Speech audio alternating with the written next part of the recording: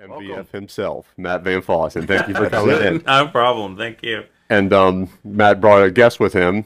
He texted me last night and said, I have a great idea. I'm going to bring in Nanny with a B because she has been there since the beginning. Thanks for coming in also. Thank you. And now I know where you live. That's scary. And if any of our viewers from Coleraine and Mount Pleasant area are watching this thinking she looks familiar, think Morse Pharmacy. Oh, yes, that's right. Yeah. We used to rent videos from you every week after breakfast. You know what? That was like the one period of my life that you worked was at that pharmacy, right? When you worked at the pharmacy, and I forgot they had VHS rentals. Mm-hmm. It'd be Linda's now. Oh, okay. Yeah. Okay. You was a tiny kid. Well, what we need to do is just maybe give a second for our younger generations to look up VHS. VHS yes. and video rentals are, because exactly. Think about Blockbuster, but at a pharmacy with a restaurant. Yeah. What's funny is, like, you remember, like I remember when everybody come out with VHS. I don't care where you went. It could have been a mom and pop 5 and dime store. They had a video rental section. Yeah. The one tire place that had it was, and then you had those ones. There was in Wintersville. There was the video rental, and then there's the Western swinging doors that. Oh yeah, only the adults went into. You had to check your the fun section. Fun section. So new music, new video. Yeah, and it took off. How many streams are you up to with this new single? The new single is almost 100,000 streams. 100,000 streams. It is working its way up there. I just had a conversation on my way here today with my radio promoter, Jennifer Blair. We're getting increased ads on a lot of the stations that are already playing us, and there's several new ones that are going to be adding us this week. So we look to actually show up on the Music Row charts within the next couple weeks. You have to get into the top 80 to make the physical chart that everybody sees. So we're getting there. We're super close. So I'm pretty excited about it. And then tomorrow starts with our music video promoter, Mr. Craig Ban, who is going to get it on CMT. Nice. Oh, nice. So when you were saying like the song was going out for ads, a lot of people asked me what that meant. Sure. It's basically you have everything ready to go for a certain time, pretty much in a nutshell. Yeah. So when a song goes for ads, it's the official date that radio stations are allowed to start adding it to their playlists. And just because it's out there doesn't mean they'll do it. But the way this has worked, and I'm getting a masterclass of it now, like some stations picked it up for 5 spins for the week. Mm-hmm. Okay. And then it moved to 10.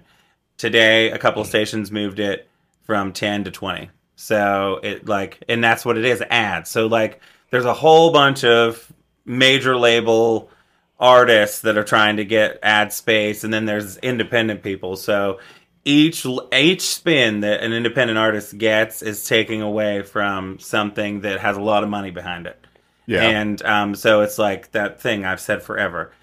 Sometimes the only way to overcome a circumstance is someone giving someone else a fighting chance. And so these program directors are like giving some independent people a fighting chance. And even last week, I got a phone call from a buddy who has a friend at WCOL, and he's like, I need the WAV file of the song, and I need a liner. And I'm like, what? For WCOL? That's like the #1 country station in Ohio. He said, yes, they like the song. Nice. So I think things, are happening for a reason, and it's great that it is truly, well, you said this when I first sent it to you, truly me. Yeah. As a musician. And I think that it's so cool to hear all these stories and all these people who have that name, this Get Me Now person that will text you out of the blue and try to get you back into their lives, and they all have a name, they all have a story, and that's what I've always wanted as an artist, is just to have something for people to relate to. That's awesome, and I'm so happy and proud for you. It's just to see it coming, and I like same thing. I didn't know about the ad process. Yeah. Yeah. So obviously, Fast Car by Luke Combs has like I saw you play that recently. 4 million Yeah. Right. cycles a day because it's Right. like every third song. And I love Luke Combs, but I was tired of Fast Car when Tracy Chapman played it. Sure, I understand. It's just like, good Lord. I mean, Yeah. but yeah, no disrespect to Luke Combs, but yeah, take some stuff away from him. Well, I guess that would be the goal. And it's been interesting to just find out. Like, there was a week that Chris Stapleton put out a new single, and it sucked up all the ad space. So I didn't get very many that week. And then the next week, Cody Johnson did. So we didn't get as many that week. But this week, it's just everything, every day, something's coming out of the woodwork. They're plus 10, this, that, and the other. So it's super. I never understood, because I never could understand it, because I never had the money to put behind doing something like this. And it's interesting, like I said, I just by you going through the process and talking to you and talking to Razor, like I didn't know how all that behind the scene, and it's very interesting. Yeah, And sometimes it leaves you head scratching. sure. But I mean, now it makes sense. And like you said, Chris Stapleton, who, like you said, has big label and money and everything that throw behind it. Like, he's gonna jump. But like you said, now that you're getting more and more, and people are hearing it, and they're like, now you're gonna start getting that. And it's amazing how behind the scenes work. And you're actually the producer behind it too, because you're putting everything out. Yeah. For it. Yeah. Yeah. And the interesting thing is that, last year I was able to come together, record a redone version of If This Were a Love Song with Jamie O'Neill, bring her to the Valley, meet her, perform with her, become friends with her, and she has really helped me in this process. She introduced me to the radio promoter. She introduced me to the music video promoter. Like, she has helped guide this, and she shares things on her posts and stuff. And I think the interesting thing is, I thought, if I do a song with somebody that I looked up to, it was going to like change my life. Well, maybe it didn't necessarily work out that way, but meeting her and the knowledge that she has given me has literally helped me more than anything in the last decade of my life, because I understand how things work now, because I have a friend in the business that can tell me what to do. So That's awesome. I'm super happy for you. And you mentioned music video. That's out on YouTube, right? it is, yes. So for people wondering, like, behind the scenes of music videos, take us through like that day. Are you getting there early? You in makeup for 2 hours, and then like, what's the filming like? How many times did you have to sing your song? So I didn't wear any makeup that day. I did not do that. So one of the wonderful things I think about getting a song that you love and dreaming up the video treatment. I didn't have a video producer that was like, I'm going to do this. I hired a friend of mine's friend to do the video. We rented the penthouse suite at the waterfront in Morgantown. I told him my idea. He furthered it into a storyboard that we followed that day. I had to sing the song ad nauseum, because I don't think lip singing it would have portrayed what we got out of it. You can really tell when you watch music videos. You can Yes. tell, Yeah, even if absolutely. you don't know it's lip sync, something feels off when it is. Even when you go to live shows, And it's lip Yeah. So when you watch that one at the midpoint of this video where I hit that really big note, and I turn to the side, and there's that rack shirt, which I'm wearing today. Rack shirt speed forever. But anyways, when you do that, when I did that, like, that is the true emotion coming out of my face. And that's actually one of my favorite parts of the whole entire thing. Is I turn sideways, it's like I'm angry. And it's so wonderful. But to think that was $500. And to have, that's all I spent. That's all he wanted to do the video. And to have a video that Brass Lens Media did that is potentially probably going to be on CMT Nice. that we shot in Morgantown. Mhm. You know, like, who would have ever thought? I never would have thought. And I've never, yes, I've done some semblance of music videos before, but never one like this. And, you know, just that whole entire thing, it's doing that whole, like, you know, well, you know Cody. Yeah. Okay, Mhm. so Cody that drums for me now. Like, Shout out to Cody. Yeah, Cody Meadows, we love you. But he always does this like cheers thing. So that's why when I was sitting at the bar, I was like, I bet I know what brought this on. Mm. Probably drinking there alone, and I cheers the camera. That was totally him. Like, it was so cool. And you know, that's one of those things. Like, and I thought about it through everything, that just making sure that it authentically got the story across. Mhm. So we definitely, I did, you know, have to do some things. Like, I think I put on some lotion on my face. I think I might have had a pimple that day. That's the behind the scenes that you want. I had a pimple. But, you know, something going on. Also, I had gotten my hair cut right before then, and so I had the big fat roll in the back of my head that I hate so much, that is just there. But I heard it's genetic. It's not really just because I'm fat. So that was prominent in the video as well. So it was a guest star, I called it, Nice. in the video. But it's wonderful. It was such a wonderful experience. It was an 8-hour day. We wanted to do more outside on the balcony, but it was raining. Mm. So we could only do things on the parts that were covered. Yeah. Because my whole entire thing was, I envisioned this big note coming over the balcony, because there's the river right there and all this stuff. But ain't no way getting wet, you know. So we didn't do that. Yeah. But I still liked my angry, like, aggression turn. It was like wonderful. So And what's the Easter egg count Oh, in God. that video? Because I caught a couple. I Percent. texted you. I'm like, does this mean this person? Does this mean this? Yes. And you're like, you're the only person that you would be the only person, because I mean, it's funny when you spend so much time with someone, like Mhm. Jake and I did, going to do all of these acoustic shows. Like, we had a lot of time to talk.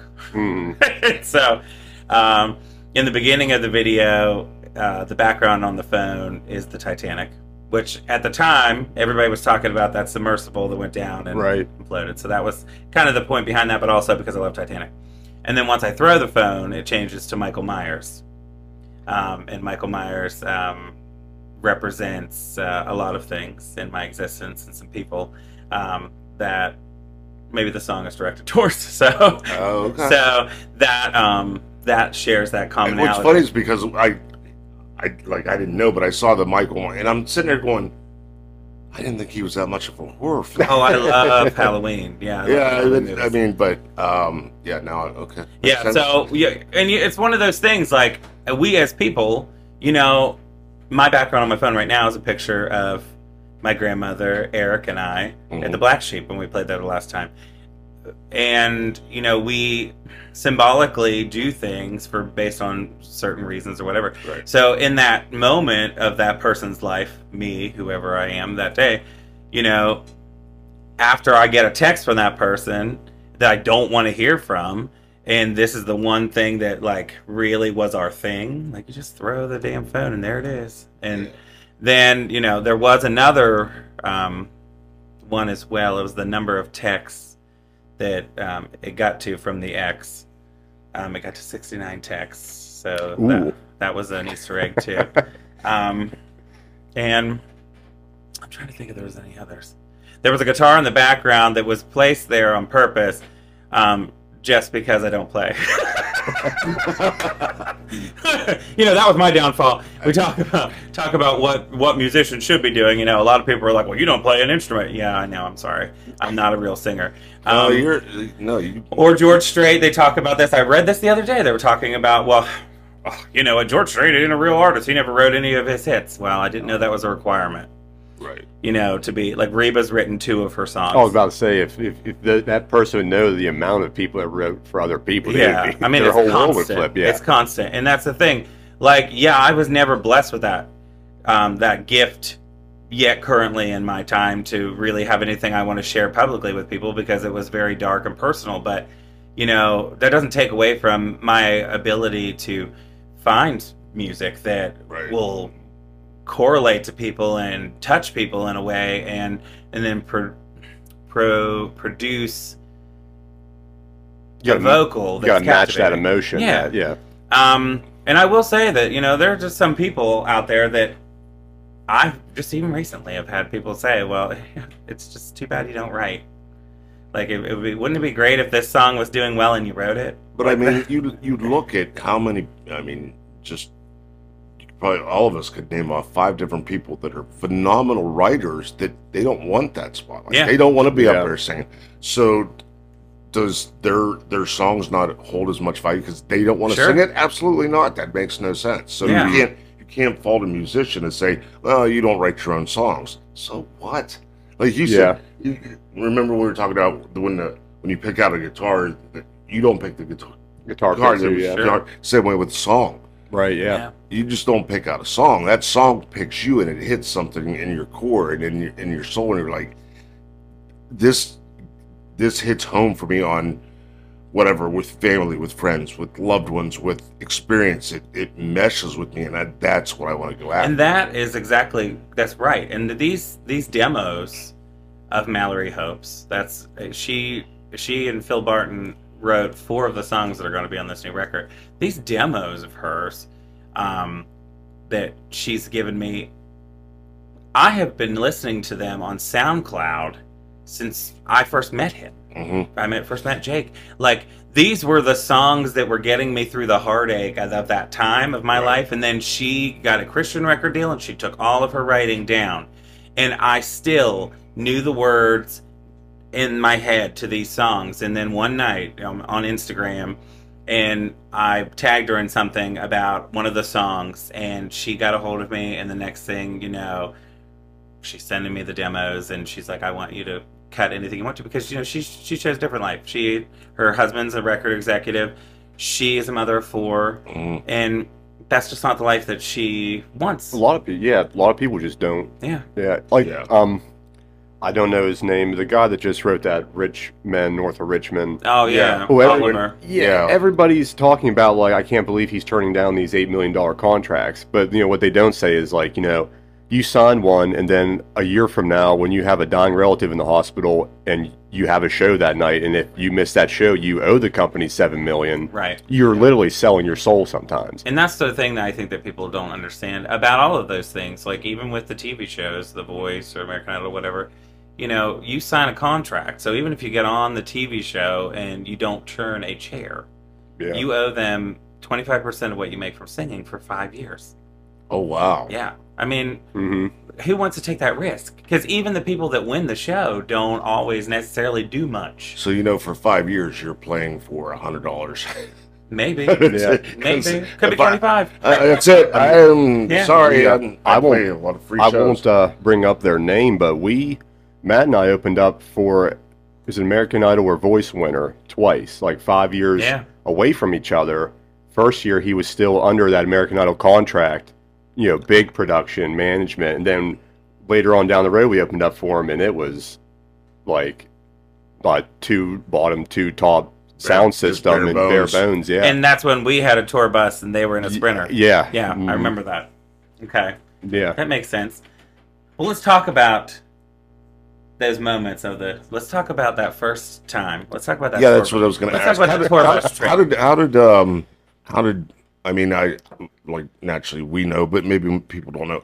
Like, give the people watching the podcast kind of like your little biography. Like, how'd you get started? Where'd you go when you got involved with him, and kind of walk them through to kind of where you are now. So I started singing in karaoke contests when they redid Wheeling Downs in 2004, and I remember distinctly rehearsing Austin by Blake Shelton over and over and over and over again. I went. I did not win the first time. I got second or something. But I got money, so that was helpful. And I met this woman who was running it, Joni Karaoke, out of Pittsburgh.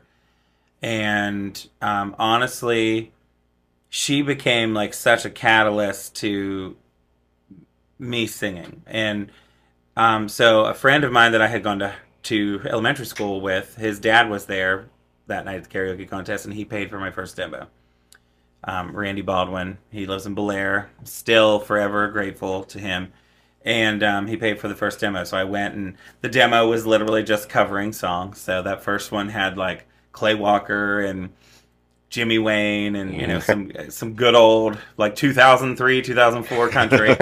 And still some of my favorite. But so then we just started doing contests. Grandma and I were talking about the one, I think it was the Windmill, not the Windmill, something in North Wheeling that had like, maybe it was a lighthouse. It was the lighthouse. That's what it was. Yeah. And I won that karaoke contest. I remember. I think I won $50, but regardless, we traveled all over the place doing these contests. And then I got into Colgate Country Showdown contests, which in the mid 2000s, that was like a big deal.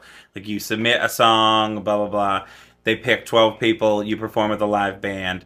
We went to one in Tyler County. Was that with Danger Frog? No, Okay. that was Wheeling Island Idol. Okay.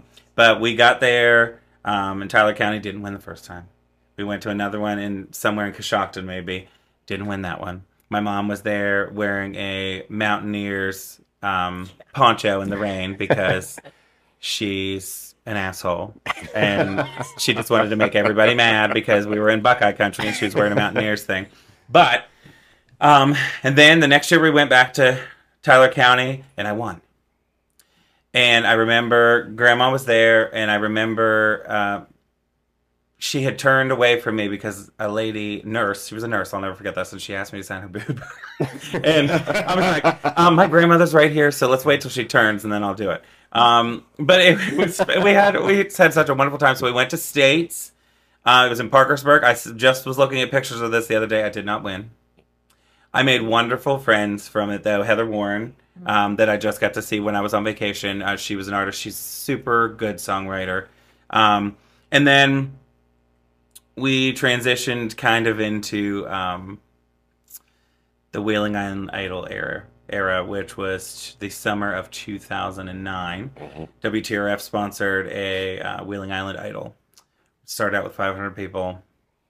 I made the top 5. Every week, every Thursday. We were actually there when Michael Jackson died.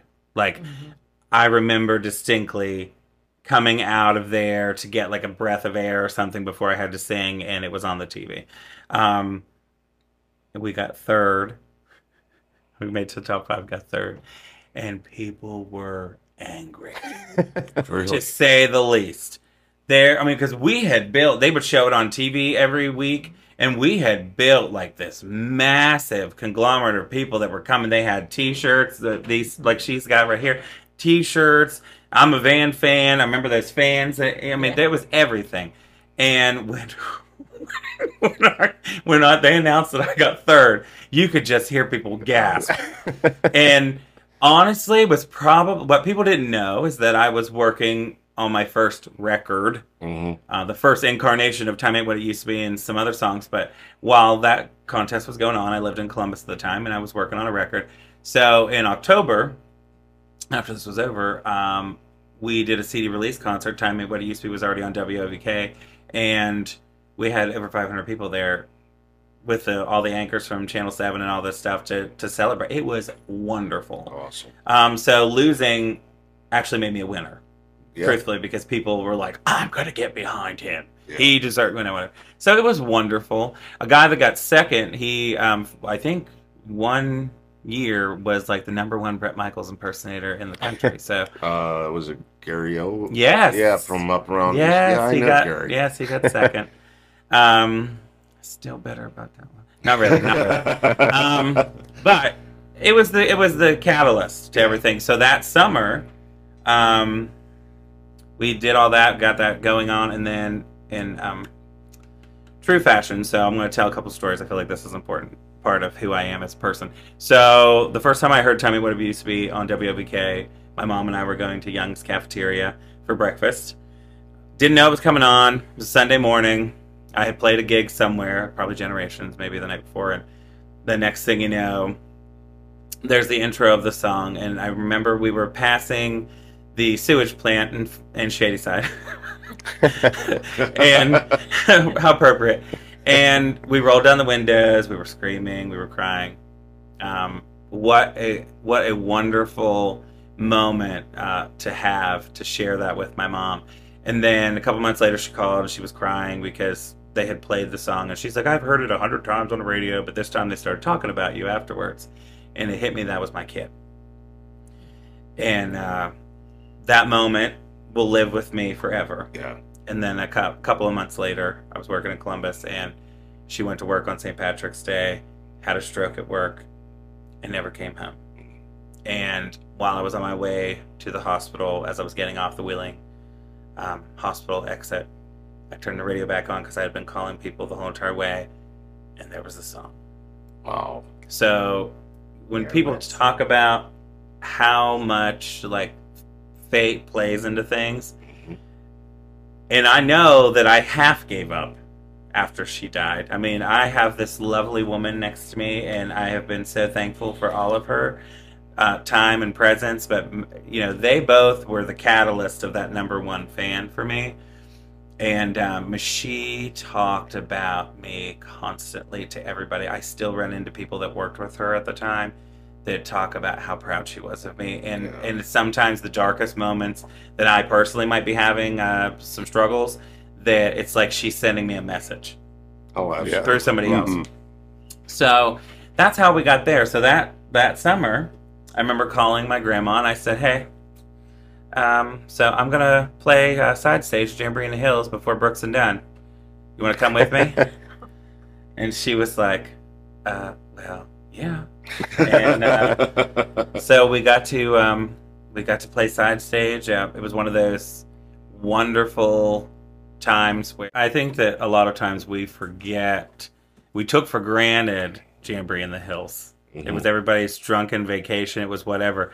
But for a local artist to be able to play side stage in between these national acts during that time, that just didn't happen. A lot of people, a lot of people didn't get that opportunity. I was so blessed to have that opportunity. And then 2 years later, I'm playing main stage. I'm on the T-shirts. I'm in the program, and we were fortunate enough to do that the year that you joined in 14 as well.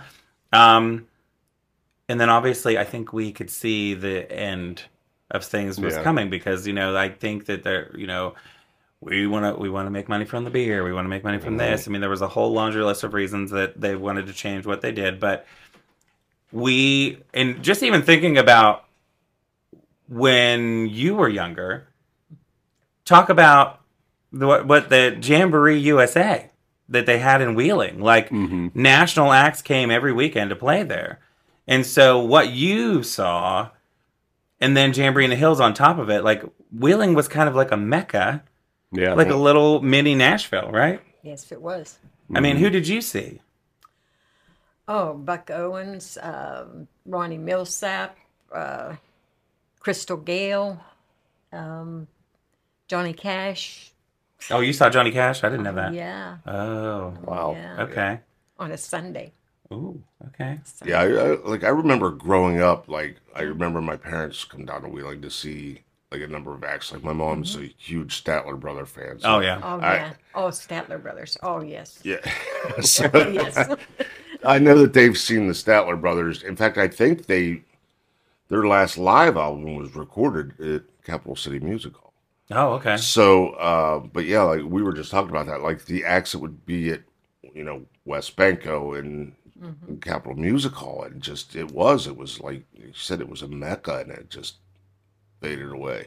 I remember seeing Reba McEntire at the West Banco Arena in 1994, which in many circles, 94, 95, people consider that like the height of her. She had more lights and tractor trailers on the road than Madonna did. I saw a video of that the other day. She did. I mean, her shows in the 90s, you couldn't touch them. Right.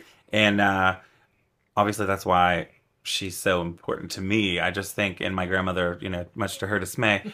I got to see her, though. She got to see her, though. But it's just been a thing. I remember being at awesome. My great-grandma Stella's house, being babysat on a Saturday, and there was this red-headed woman on the Grand Ole Opry, and she never let go of me. I'm 100 years old now at this point, but she didn't. She never let go of me. And I think she's been such a wonderful guide of who to be and how to be as an artist. And You know, and that's why one of those reasons why I don't take things so personally when people say, well, wouldn't it be better if you wrote it? Because she's not written anything that was huge of hers, but it was just so cool. And there's one of these things, I always remember this, and obviously I want this. I'm going to say this to you now here, so you can't say no. But on the back, the cellar door of my grandparents' house is this super old, faded license plate that says, I love country music. And that has always stuck with me. That I would honestly, it should be an album cover, probably coming soon. We'll see. Nice. But you know, I think about all of these times that we had. I mean, even together, all of the years that we played together, all the things we saw, and that's one of the things that I don't think people appreciate enough, specifically about Jake, is that nothing phases him. Like nothing upsets him. They could not know where we're gonna do this or not know where we're gonna do that, and he was like, "Cool, we'll figure it out." Yeah. It was just so good, like such an experience to see this kid on Jamboree in the Hills on TV with his like, what was that guitar? It was a Razorback. Yeah, it was a Dean Razorback. It was this like nowhere near country guitar, but it was just so wonderful. You know, we did. That's what that was all about. Like, if you need something, I want to take care of it. I'm gonna do this. We're gonna do that. It was like a brotherhood. We're just gonna take care of each other, and that's what makes you happy in music is in being around people, because you have to like the people that you play with. It's so important. Oh yeah, absolutely. It's so important because if you don't, it makes life miserable. I mean, there's more time on the road than there is actually like performing and doing music. Oh, yeah. You have to be with people that you can sit on Route 70 or State Highway 70 with and just be able to talk to. Right. Yeah. I mean, I remember we've had plenty of hiccups, but specifically, let's pay homage here where it's due. So let's talk about that first tour bus trip with Mike Palmer and Doug Boston had gotten us a tour bus, and we had the guy from the newspaper was coming to do a ride along with the Vanfossen crew, and it was just before or after Almost Famous. He's like, hey, I got an idea. I'll ride along with this bus. I'm sure it was after, but wonderful trip up. There was just all these people. Were you not? You weren't. You didn't ride there that's because she was camping with her boyfriend already at the place we were going to play at Wood Lake. I remember this. That was when Buck had that. Oh, okay. That camper that was like a teepee. So, anyways, so we do the ride along up there, and Doug parks this tour bus behind the stage in the grass, and we set up and we perform, and it gets mildewy out, and she just sunk in. Just what happens when dirt gets a little wet, just a little muddy, especially when there's a megaton tons bus. and tons, yeah. So couldn't get out. Some trucks tried to pull the bus out with chains, and they snapped like nothing. Had to call a wrecker. Call wrecker that came out of like, I don't know, Akron, Canton, something. It was crazy. I just remember we had taken all the comforters out of the tour bus, and some of us were wrapped in comforters sitting on the stage because we got chilly. And I thought, well, surely he's not going to write about this in this article. But, much to my dismay, Mr. Palmer did write about that. Nice. The article was wonderful, but yes, he did point out that we were stuck in the grass. The trials and tribulations of tour life. Tour life, yeah. And then a couple of years later, we were going with, it was a Sprinter. I think we had the Sprinter and something else, and we were driving to a show in Columbus, and all of a sudden, out of nowhere, it snowed. I think, if I'm not mistaken, that was the show. We got stuck on the interstate for a while. We sang videos in the car. Yes. We did that. Mm-hmm. And that was the show. That was the very first show that your mother-in-law came to on Valentine's Day 2014 with her crappy date. Yeah. And the only thing that got her through was this chubby guy in a pretend cowboy hat. I was say that was the only time you wore a cowboy hat on stage. And it was fate. It was fate. You weren't there. Which I listen, you have no idea how grateful that I am that the date for her went horrible and that you were there, because like you said before, how just sometimes the universe lines up and her meeting you and then her daughter coming to the next show and becoming obsessed with stalking Jake, and then them being in the area for the bridal show so yes, thank you for playing that show on Valentine's Day, because you've now made me probably the happiest man on the planet. Who did we open up for? Bates. Jeff Bates. That's Jeff right. Bates. Yeah. And you know what? I think about that a lot. I think about the amount of life that came from that one event. Mm-hmm. Yeah. First of all, I love your wife in more ways than I can count. Obviously not, that way, but she's such a soulmate of mine, and that was such a wonderful moment. And then the next time we played there, Blazing Saddles, that doesn't exist, and then the daughter came, and just the look on her face when she saw Jake for some reason, even though she came with another guy. I told her to ditch the zero and get with a hero. Right. That was my line. That was my line. And you think about that looking back now. It did. Like, it was all a catalyst to... I remember distinctly when I did the GoFundMe for the 1984 album, and Kaylee was like, I don't want dinner with you. That was one of the rewards. Yeah. Was dinner with I don't Matt. want dinner with you. Can I have dinner with your guitar player? And I said, sure. And that was it. And then I married them, which was wonderful. I cried when I did that. And now they have another baby on the way, and it's funny how life has just worked out this way. It's so wonderful. Regardless of what happens, I know if something happens to me and I'm gone in 10 years, every time you see your wife, you're gonna think of me. I'm selfishly saying that, but after I'm gone, if I leave this world before you, you're gonna be like he, this happened because of this, and it just makes me so happy. Yeah. So speaking just of Blazing, so many events that happened. If that didn't happen, we wouldn't be bonging Jungle Juice. I'll blame my roots while performing with Eric's friends. Shout out to Eric's friends. That's when. Well, first of all, even our friends. when played Blame My Roots, and I probably told you this, but when Razor called and said, "Yeah, you can play bass for us," I was driving to my parents' house, and I pulled off the side of the road. I jumped out of my car and I started jumping up and down. Then I get to play with Matt. I'm playing with Razor. It's Blame My Roots. It was same thing. It was I was so stinking excited, and then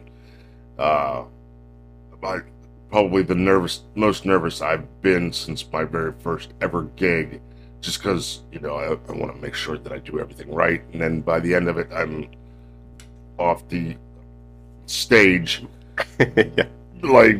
bonging some fluid from people I don't even know, and I was like, yes. It's funny because when you bong something like that, it only happens in 1.5 seconds, but in your mind, there's a whole episode that happens. I'm am I gonna have to go for monthly testing after this? Did I just get hepatitis? What happened? What was there? And I think that is true. And even in that moment, as we did that day, a lot of this, and I think I believe in giving credit where it was due. A lot of what happened between 11 and 16, musically, if Jug and his parents hadn't come along and said, we want to pay for you to go in the studio, I wouldn't have had any of that music. And there was a time that anything I put out to Froggy in Pittsburgh, they spun it like it was crazy. Yeah. Constantly playing on there, and those were super wonderful times. There was so much good that came from it, and I think that I'll forever be grateful for that. And it doesn't mean I don't love those songs either. I mean, I know Boom will be the bane in my existence. But how many people come up to you and be like, I relate to Boom so much? Oh my God, they all do. But they all do. But as far as compared to Get Me Now, I'm sure a lot more people are this relates to my life so much more than just talking about bar stools all the time. Absolutely. Well, sure, and I think that's connection with somebody. I was listening to a song the other day, and I sent it to your wife today, and she said I only listened to 4 lines and didn't make it to the chorus because I can't listen to it until after work because I'm going to cry. But there's a song that was just released, and I waited. It was released during Mother's Day, and I couldn't do it. But there's an artist that I loved in the early 2000s called, her name was Rebecca Lynn Howard, and she released a song called I Am My Mother. And I waited and waited and waited, and then finally the other day I was like, okay, I'm going to listen to this because I had seen clips and whatever. So I listened to it, and that's everything that made me feel is what I hope to God that my new record will do for people. Like, it doesn't matter if I ever play a stadium for 50,000 people. I would love to. My goals right now are Music Row Chart, Grand Ole Opry, CMT, and then see what happens. I have short-term goals. I think it's realistic to try to do that, but like, if I can make people feel the way that she made me feel in my car, I've done my job, I think, for sure. Yeah. So speaking of doing our job, so since Nanny's here, do you think we could let's share your favorite experience thus far, your proudest moment of nannydom? Well, we know it wasn't you signing that boob. No. We've already established that, so. Where do I start? My goodness, I've been every step of the way with you, so you know that. I don't know. You're so good. People, I don't know. I don't know why, but people just don't know. I was telling the Comcast guy today how good you was. He knew you. Oh, really? He's seen you before. Oh, okay. So anyway, you know, I don't know where to start. Or I think where to end. My favorite place we played acoustically regularly was the wine cellars, because that would always be like a family dinner almost before we would go up and perform. Yeah. That was always a good time. We had such a wonderful experience there, and I'm just thinking the year that we rode into Jamboree in the Hills on the tour bus, and then we played that stage. I wasn't on the bus that day, I don't think. I don't remember specifically, but just thinking about standing on the side of that stage, what was that like? See, all those people. Oh my God. Yeah. Just all those people you just can't imagine until you've been there. Yeah, that's true. And nobody will get to now. And the outfits that some of these people was wearing. Oh the outfits are cooler. Speaking of which, those ladies that were always wearing the American flag bikinis, two of them messaged me the other day about this song. I thought, well, you know, if I can make you feel something, then I think I've done my job right. Yeah, that's right. I remember specifically this one time we were at Blazing Saddles, and I still have this picture of you doing a shot. Oh, I was blackmailed into You were that. blackmailed, I think. Yeah. But I do have it. One of these days it'll probably end up my background on my phone, so people will be like, oh. But I do tell her, and that's one of the things that I did. I even did this the other day. She wasn't there, but I played at the Parkersburg Homecoming last week, and I told everybody the story about how my grandmother has a boyfriend. There was like 2,000 people there, but I told them my grandma has a boyfriend, and that's where she's at tonight. And so we're going to sing Dust on the Bottle, and she's probably drinking a little bit of wine with Uncle Buck. That's what I get to call him. He drinks beer. He drinks beer, but regardless. So I always tell her a little story, and it's funny because I said to them, we were talking about something, and I said, oh, don't tell my grandmother that my beard isn't shaped correctly, because she doesn't even like me to have it, let alone if she knew I looked like a mess, she'd get me. She doesn't like beards. Facial hair. She's weird. Look at Well, I mean, it's got facial hair. At one point I really had, you know, my beard was like You were like Chris Stapleton's cousin. Yeah, distant, special cousin, special.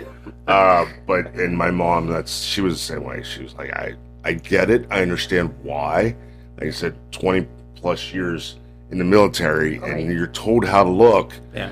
You come out and you're like, no, I'm not doing that anymore. And she understood. She didn't like it. Yeah. She understood. But, you know, after treatment, I know, like I said, it's not gonna have it back. So that's how I'm kind of experimenting with like the Martin Van Buren, kind Sure. of, like whatever you want to call this. But I mean, mine's just for double chin coverage. That's all it is. I mean, Yeah, in fact, if I make a mistake and then I have to shave it all off and I go to work and they're like, "You look like a fat 12-year-old." Yeah. Well, that's good. At least I'm young. They do. They say that. But, they keep me in check. and then like so when I went through treatment and I had people literally look at me that I've met since, and they're like, "I've never seen your chin." Yeah, I hadn't seen it since 2015 either, but here we are.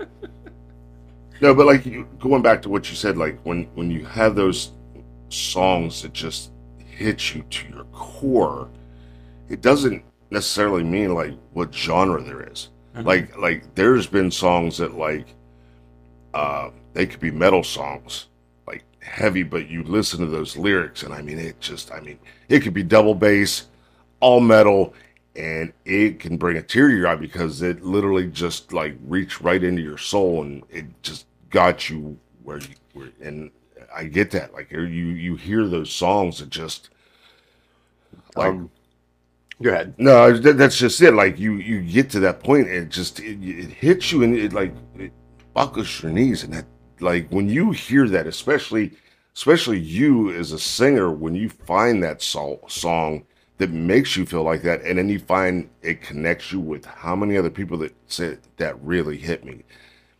That's gotta be just mind blowing for you as a singer. It's your song. It's gold. When people come up to you and be like, "Oh man, that hit me right here," and you're like, "Yeah, that's." I have never had a song that's only been out weeks that is almost at 100,000 streams. It's never. I don't have a song that has 100,000 streams. Period. And honestly, you say that and you're talking about genres. Like, okay, it's like "Because of You" by Kelly Clarkson does that for me. But when I'm pissed off at the world, I will put "One Step Closer" by Linkin Park on repeat in my car, and I'm screaming it at the top of my lungs, and it just makes me feel better. I'm not going to attack anybody, but it gets that anger out of me and that rage. I think that we all have those go-to songs for everything that's going on, and I just want to be someone's go-to song for something. Yeah. Do you remember it was right when Where You Going to Run To Now came out? Maybe like a month later, we were playing in Steubenville, and the owner of this bar is like, "This song is me." He said, "My wife and I split up. I'm kicked out of the house." He said, "Where am I going to run to now?" Yeah, and to not to say that anything I've recorded before didn't have a meaning or a purpose, because a lot of it did. I mean, tell me what it used to be. My God, Yeah. Like, and the older I get, and when I recorded that song, I was 25 years old the first time. I'm now, and I'm going to be 40 next year. And Oh, that's a shame. yeah, no, it is a shame. Yeah. And to think about how my life has changed in those 15 years. I mean, I lost my mom. This year I lost my father. I'm, thankful every day that I have her here with me. But, like, I'm like a 39-year-old orphan just trying to find his way through life. And I thank God for these experiences because, every time I sing that song, every single time, and I know he can attest to it, I always say, I tell that story of Mom, and then I say I'm sending this up to her to heaven, because that was the only song she ever got to hear her kid sing on the radio. And so forever, there will never be a day that I sing somewhere that I don't sing that song. And there's just so many people that can relate to it. And I know your life has to, now that it has changed and you're married with a child, like I feel like you have another one on the way, like you have to really feel what that is, because it doesn't stay the same. No, your whole brain gets rewired. Yeah. Yeah. Yes, they do. It's crazy. It's like, I remember on your 30th birthday, we were playing at CDs, and you're like, "My youth is over." 10 years ago. All right, hold on. Let's take a moment and okay, kids, you can Google CD. That's compact disc. Right. You had the whole big book in your car because you had to. It was Oh, I remember getting the phone call from her when she finally got rid of the Equinox, and she was like, "There's no CD player in my car. How am I supposed to listen to you anymore in the car?" And I'm like, "Well, I guess you're just gonna have to not, or we can figure out your phone." All right, so George Strait. Oh, yeah. So George Strait. she has always talked about how much she wanted to see George Strait. So when my dad passed away, and I had some fortunes change. My dad was a complicated person, Very. for sure, and for all of his flaws and all of his shortcomings that happened in our lives. There were many years. I remember we talked about Jamboree in the Hills. That time I was opening for Brooks and Dunn, him and my brother were drunk, calling me, yelling, screaming. I needed, they were in a domestic dispute like that. That's the stuff that people don't know. Like, I had to shut my phone off and go sing in front of all of these thousands of people after being called names by my own father. And that was constant. And the last 2 years of his life, he changed in a way. He was sober, and he had changed in a way that I did never expected. And he ended up having a life insurance policy that went to me. I don't know. I didn't know that at the time. But so he gave me this new record. He gave me, a fence for my dogs, so they can be safe. My dogs that I love, at home. Shout out to Rose, Landon, Reagan, and Sadie.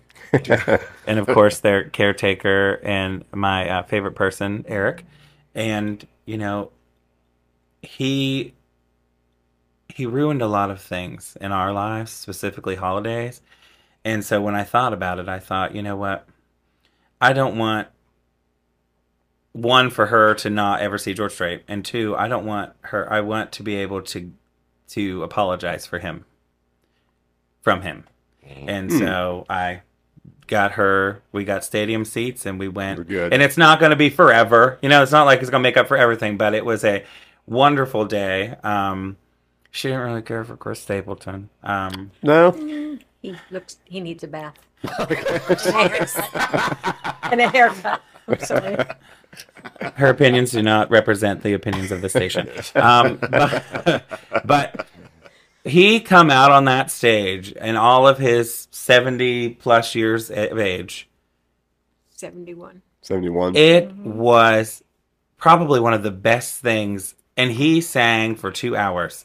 Like, I knew all the words, which was scary because I didn't think I did. I would never say I wasn't a fan of George Strait, but I wasn't like, obsessed with him. But like when he came out on that stage and he sang Run, like I was done. And like so much so that I've added 2 George Strait songs to my shows now. Like it was wonderful. Like and his musicians were all his age. They have played with him for all these years, and you see that they do it because they love it. Right. And 66,000 people were eating out of his hands. 69,000. I'm sorry, 69. I knew I would be corrected if I was incorrect. But so I sent her CDs from Amazon of George Strait. So 2 live albums and this, that, and the other. And, but what an experience for us to have together. I mean, because I took her to see Reba, and she got to see her on the floor, and, she could understand a little bit why I love her so much. And then I fully understood after that. Like, I haven't stopped talking about George Strait since May. Honestly, it has been wonderful. But I think, sometimes you just don't know until you see them. Yeah. You don't know what they have to offer. And I just think even though there was no pyrotechnics and flashing lights and this, that, and the other, like, you just were captivated by this man until he was gone. And then the next day, all we did was talk about, well, he didn't sing this one, he didn't sing this one, he didn't sing this one. Well, he couldn't sing everything. Right. But, there was a lot of them that he didn't sing. Like, why didn't you sing Carrying Your Love with Me? Hello? Like, what are you doing? But, so that was another one, just getting these wonderful experiences to get to have them in. And so, for me, like, that was what it was. It was like, you know what? He knows. He knew how bad he screwed a lot of things up, but I could try to apologize for him a little, Yeah, and give her that, and that was a wonderful day that I will cherish, even down to the me making us go out the wrong side of the horseshoe. And Walking a million miles. having to call an Uber at 12:30 at night to drive us back to the parking lot that we were at because we could, she's a little older than she used to be, A so little bit. we had to, I had to get her there safely, and that was one of the things too, is like trying to find a hotel room in Columbus while that was going on, and I think that big rock thing was going on. Yeah. $500 was the cheapest hotel I could find, but it was worth every minute of it. Absolutely. I mean, it was great. But that Uber driver, he's like, "Oh, you went to the George Strait?" Yep. Where's your hotel? Yeah, I just need to get to. know. the We just park. need to get. I need to get to my Another side of car. the party. Yeah, you're literally here to just take me to my car. She's a little older than she used to be, and we need to make sure she gets to sit. But that was her first Uber ride. So she's now Oh, Uber really? at 82. She's an Uberer. Remember the first time you saw a Lyft car in Nashville? Oh God, yes. Like, so when Ubers and Lyfts first came out in like the cities, they would put mustaches, giant mustaches on the front of their cars to let you know that's an Uber. And that's the first time we saw it. And Matt ran in probably like 4 lanes of traffic in front of this car, like check this like pink mustache out. Yeah. Drunk in Nashville, just Yeah. down. What's the main road in Nashville? Broadway. Broadway. Yeah. Spring down Broadway to chase this car. Yeah, I might have drank a little that day. Hear that story. Well, that's a prerequisite for Broadway, is it not? I think There were times that I was there. I think that there's a didn't 12 drink minimum. drink. There might be. So on this show, the 3 things people are most rabid for are music, sports, and food. When you come to this area, you guys get together. Where's the restaurant that is your go-to? That's open right now. It's open currently. Yeah, it's open currently. Well, her and I typically go to TJ's. A lot of the times, right? That's across the river. It's across the river, in Wheeling. But we go to TJ's, and I'm sure a lot of that has to do with the fact that they still have some of the LB's stuff, so that might have something to do with that. Closest you ever can Yeah. come to a Slim Jim is still at TJ's. Right. so, And we've been to the Roosevelt in Belair. I've heard good things out 90 too. years they've been open. That specifically is some place that like my mother and father took us there when we were kids. My mother took I have never stopped eating there. In fact, the cook is the same cook that has been there since I was a child. And when I walk in there, and I'm assuming it's because he's known me since I was a child, but it also could be because people pretend to know that I'm a part-time country star. So, but every time I come in, he's like, Matt! And it's like, it was always wonderful. I mean, there's 10 tables in the place. That's how small it is, but their food is so good. Yeah. I keep hearing that. We got to go Yeah, down you there. really do. And it's cheap. Like, it's good and it's cheap. And listen, I mean, all the years we were together, you rarely ever see me eat a salad. But when I go there, I get a chopped salad. Chopped salad. Somebody asked me the other day, like, what was our like go-to like on the road? I'm thinking probably Hungry Howie's. I remember we had a lot of the Hungry Howie's. Oh, God, pizza. that pizza. Well, pizza in general was always Yeah. a go-to. That's the scary part about that. That's probably why I'm still so fat. But I used to drive Jake to every time we were anywhere near a Big Boy. If it was 50 miles within a Big Boy, we were going to that Big Boy. Damn. We went to Big Boy for breakfast after George Strait. Oh, yeah. Yes, we did. Well, what's funny is the LB seasoning salt. I absolutely love it. You can only find it. Like, I find it on Amazon, and it's so ridiculously priced to get it. I spend it. Well, I spend it every time on a 3-pack. I'm going to let you in on a little secret. Yeah. If you go to www.bigboy.com, they have a pantry shop, and that seasoning salt's in there, and it's not ridiculously priced. Gotcha. Yep. Thanks. You can buy the tartar sauce. You can buy the Really? all the Oh, sauces. I'm not gonna lie. A 3-pack off Amazon is $42. Yeah, no, and I get it. Like, there are Yeah. things that I just don't skimp on. That's probably would be one of them. But every time I go visit anywhere, specifically for work, they sent me to Michigan, and it's not Frisch's in Michigan. It's Big Boy. Yeah. And it was terrible. Every day after work, I went to a different Big Boy because there was like 15 within 20 minutes. And so I would go, and they're like, don't go below 8 Mile. And I'm like, next thing you know, the one I went to is 6 Mile.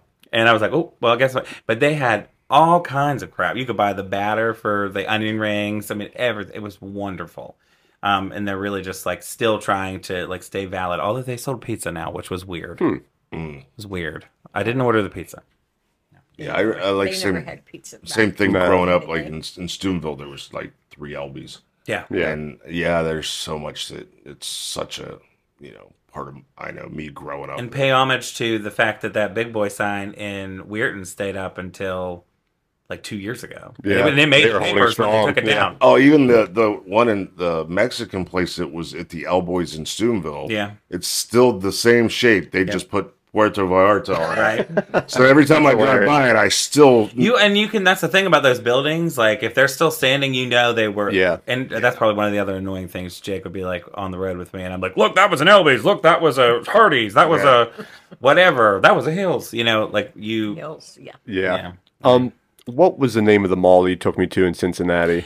Oh, it was Forest Fair Village. Yeah, Ben served overseas with a guy from Cincinnati, and when they came back, we were talking about that abandoned mall.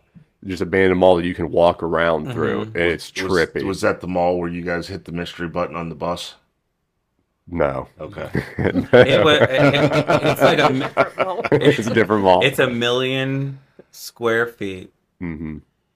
And at the time we were there, I haven't been there since, but Yeah. at the time, and it's still open for people to walk in. But at the time that we were there, there was a Bass Pro Shops. You couldn't even get into it from the mall, but it was attached to the mall, and a Kohl's and an arcade store, and that was it. The rest of it was Everything dimly lit Yeah. security officers on Segways patrolling. Because they didn't want you in there taping.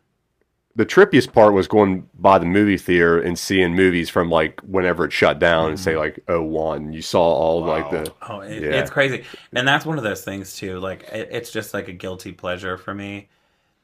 One, because I think a lot of times when I think back on this, and I'm sure everybody does as they age, like they think that like that time in the early 2000s or late 90s was like the best of times. And for me, it was. I mean, everyone I loved was still alive and all this stuff. But like, to see how epically things can fail yeah. on such a grand scale, and be in it and see the remnants of like Babies R Us and Toys R Us and this, that, and the other, and you're just like, Yeah. wow, it's just creepy. Like you can't explain the feeling. For me, it's I know that I'm going to show my age. Mine was same thing. Growing up in the '80s, when malls were really malls, and when CDs finally come out, and like Fort Steuben was every place was every storefront had something in it. In fact, I remember growing up is my parents, we would go to a different mall in Pittsburgh, or we go up Century to 3? Youngstown.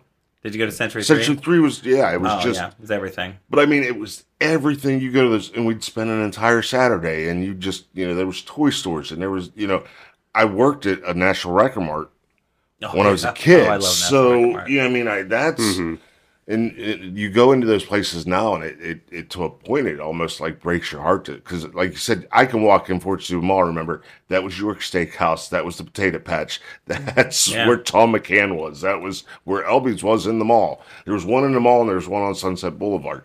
It just, but you walk in there now, and it's just, and even when they're trying to bring back Fort Steuben, and it was a point to where it was. They were giving deals for people to come in. Yeah, you could come in they're 6 months rent free. Yeah. Mm-hmm. If you wanted to do a storefront, Now you had to rent-free. do all the construction and all that Sure, other yeah. stuff, but it was 6 months rent free to get up and get started. And for a quick second, I had thought about it. And I'm like, but they're dead. Like I could put all this money in, and they're not gonna come back the way that we had them when we were younger. And it's just it's sad. And So, to put a cap on this episode, we'll get away from our dead and dying retail infrastructure. We'll go back to the music.